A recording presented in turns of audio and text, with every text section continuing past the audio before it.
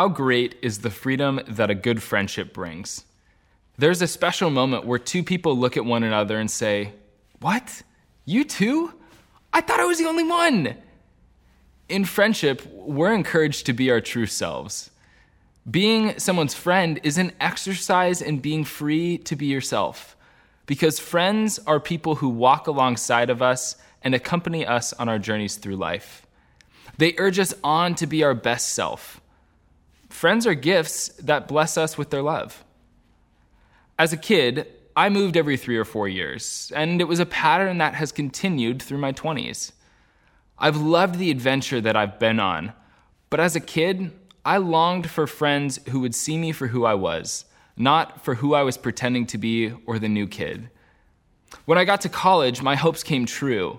I met my friends CJ and Merrick, and they became my adventure buddies, people who were down for a late-night chat or an early morning workout.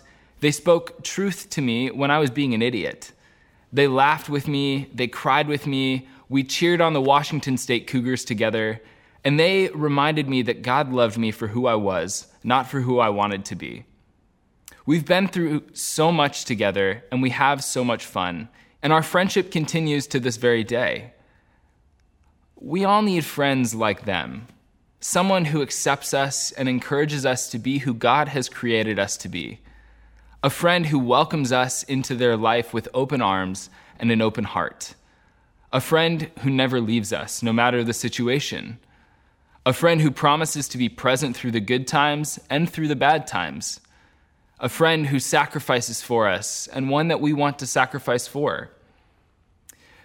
This morning, Jesus has an important message for each one of us to hear.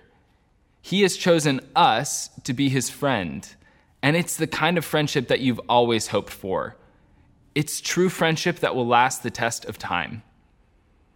To be Jesus' friend is to abide in his friendship and to pass that friendship along to other people. If we do this, we will find that Jesus' irrational, extraordinary love is within us and that our joy is made complete. Jesus teaches us this in John 15, verses 9 through 17. He says, "As the Father has loved me, so I have loved you. Abide in my love. If you keep my commandments, you will abide in my love, just as I have kept my Father's commandments and abide in his love. I've said these things to you so that my joy may be in you and that your joy may be complete.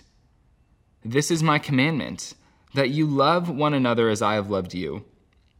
No one has greater love than this, to lay down one's life for one's friends. And you are my friends if you do what I command you. I do not call you servants any longer, because the servant does not know what the master is doing. But I have called you friends, because I have made known to you everything that I have heard from my Father. You did not choose me, but I chose you. And I appointed you to go and bear fruit, fruit that will last, so that the Father will give you whatever you ask him in my name. I'm giving you these commands so that you may love one another."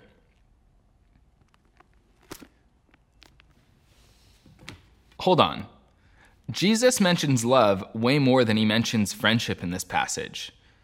You might be thinking, why are we focusing on Jesus' friendship when he seems to be speaking about love? This is an important question to ask, and one that requires a bit of an explanation before we move on.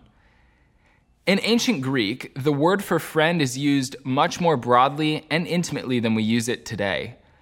A friend was someone that you loved deeply, so much so that the word to describe the feeling that one person had towards a friend was also used to describe the love that a parent had for a child or the love that a soldier had for their nation. It communicates a feeling of affection, of affiliation, of pride, longing, and contentment. In short, a friend was someone who loved another person deeply. Today, we use words like best friends, soulmates, brothers to describe this kind of feeling. But no word comes closer to describing it than love. In fact, the word that is most commonly used in ancient Greek for love is phileo, And this word forms the root of the Greek word philos, which is usually translated as friend. But words always exist in the context of their culture, and friend is no different.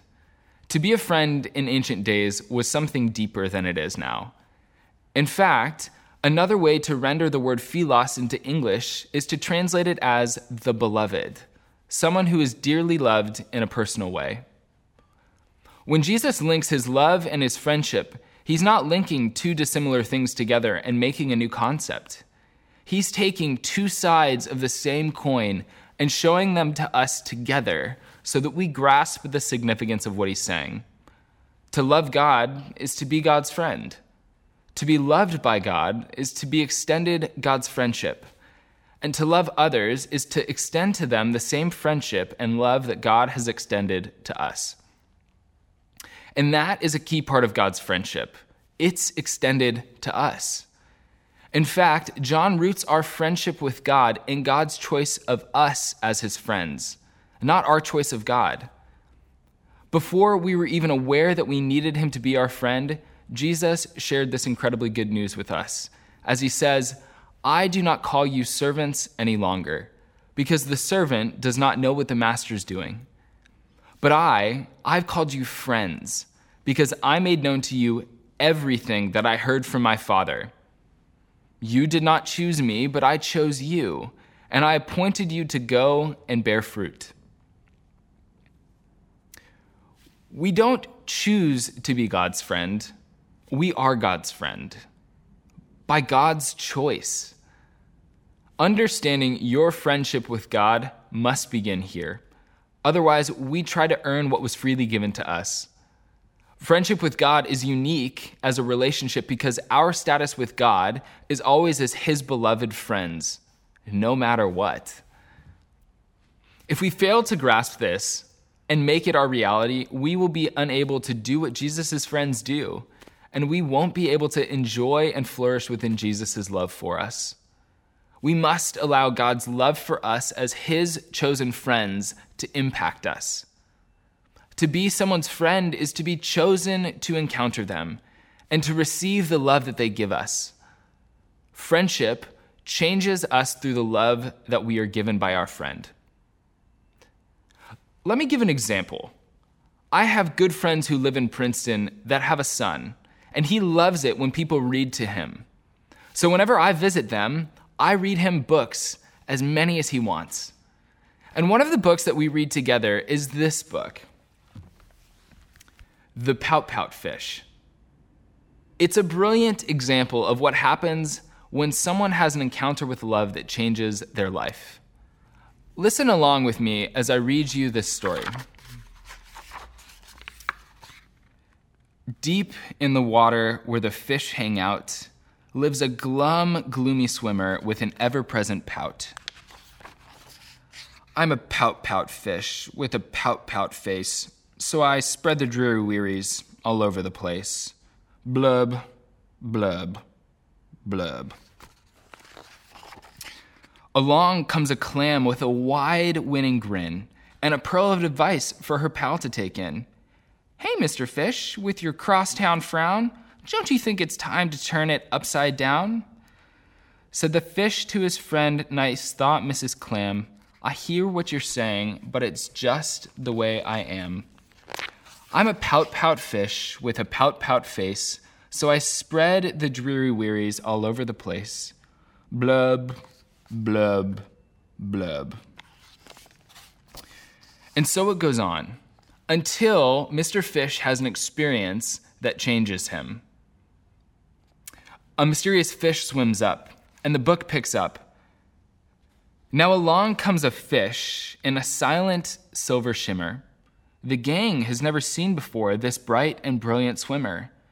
She approaches Mr. Fish, but instead of saying, "Hey," she plants a kiss upon his pout and then she swims away.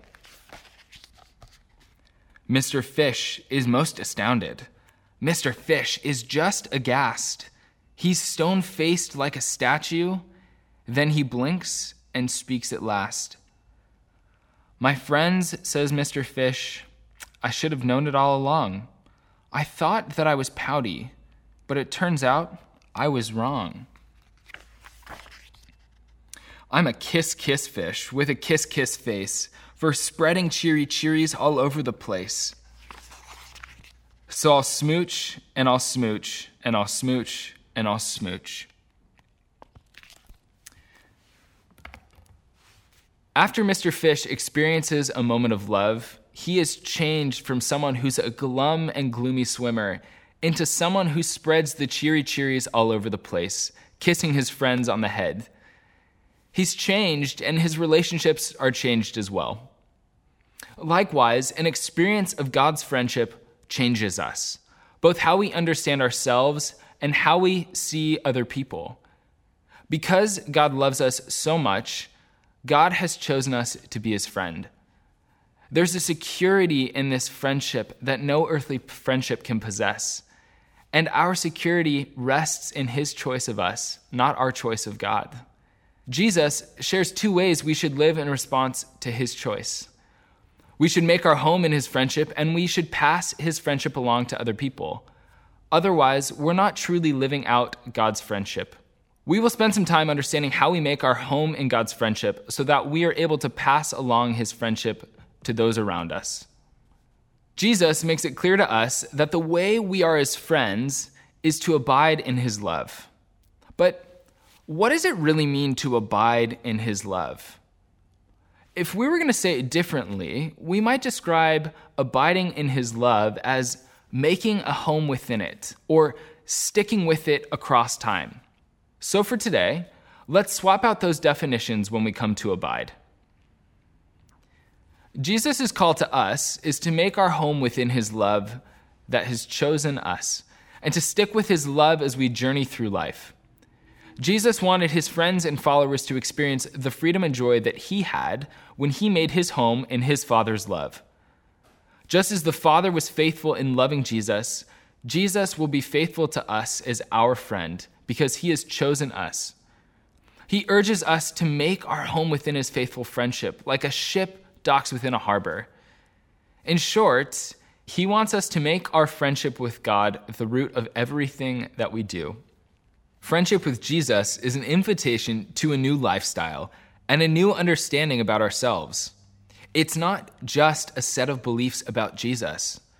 He wants us to live as his friends, to live lives of personally loving him with our life, lives of partnership and trust and enjoyment of his presence. Did you know that God enjoys being with you? God does, and he wants you to enjoy his presence, which is with us each moment. We were created to live in loving dependence upon God, to allow God to teach us and to love us and to care for us each day. Making our home in God's love is not a retreat from the world around us, but it calls for us to reorient our priorities. God's loves and his ways become our loves and our ways as we walk with God in friendship, because friendship with God changes us. In Brother Lawrence's book, The Practice of the Presence of God, he writes how his life was forever changed by becoming aware of God's presence with him in each moment. If he found his thoughts wandering or that he had done something wrong, he would simply confess it to God and go on believing that God really did love him and wanted to spend each moment with him.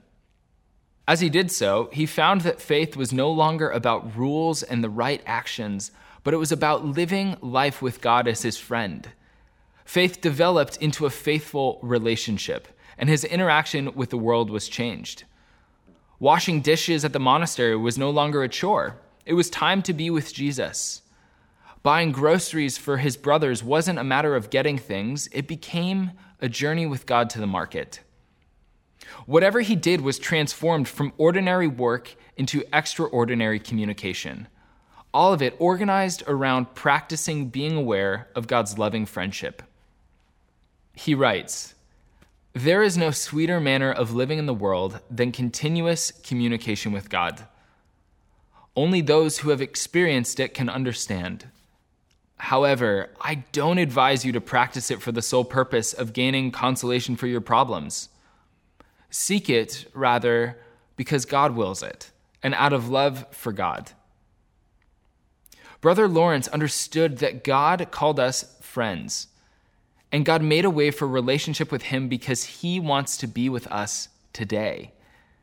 But this way of living will require change. It means taking God at his word and following his commands as he gives them. It means listening for his quiet voice calling to us. It can be uncomfortable and exposing. It will mean that we have to reorient our attention towards being present with God as we are present with what is in front of us. But God will help us to be his friend because he alone has what we need. And as we turn to him, we will find that even the slightest crack of a door that we open up to God will be filled with his gracious presence, beckoning us to come further up and farther into relationship with him.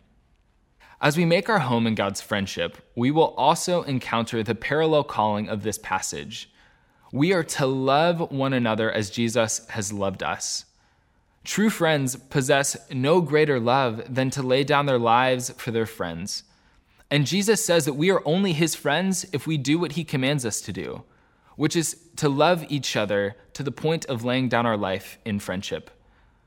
Jesus points out that our status has been changed by God's love. We're God's friends now. We're no longer his servants. We're his friends because we have been told what God has revealed to Jesus about his love. It's for everyone, and his desire is to live in deep friendship with all of the people in the world.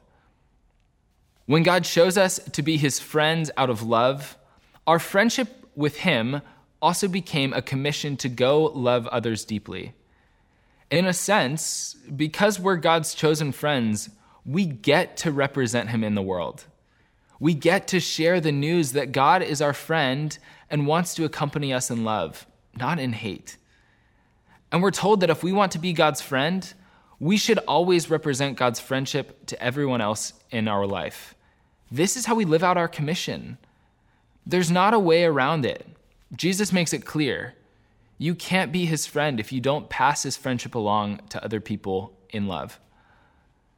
The beauty of our task is that God doesn't say, go love with extravagant acts of love, or even go love with a prescriptive set of rules.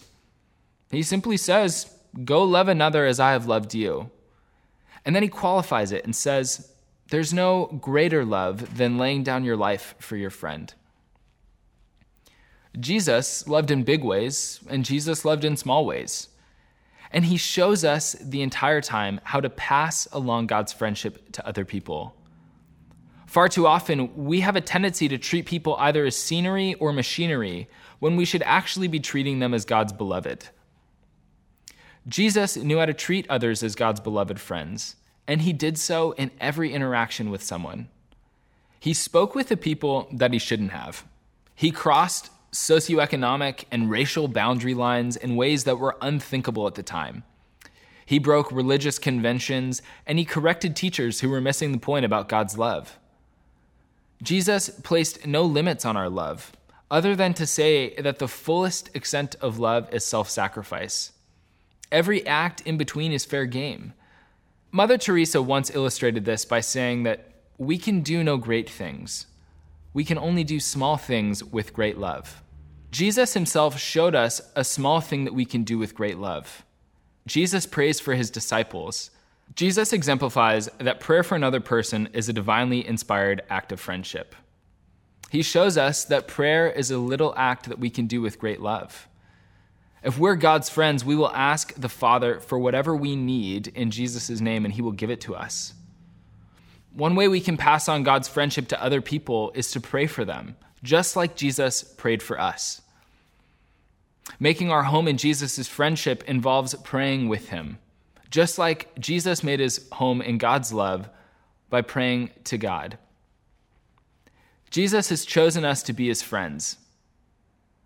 His hope is that we would hear him calling out to us as a friend and respond to him by choosing to be his friend each day.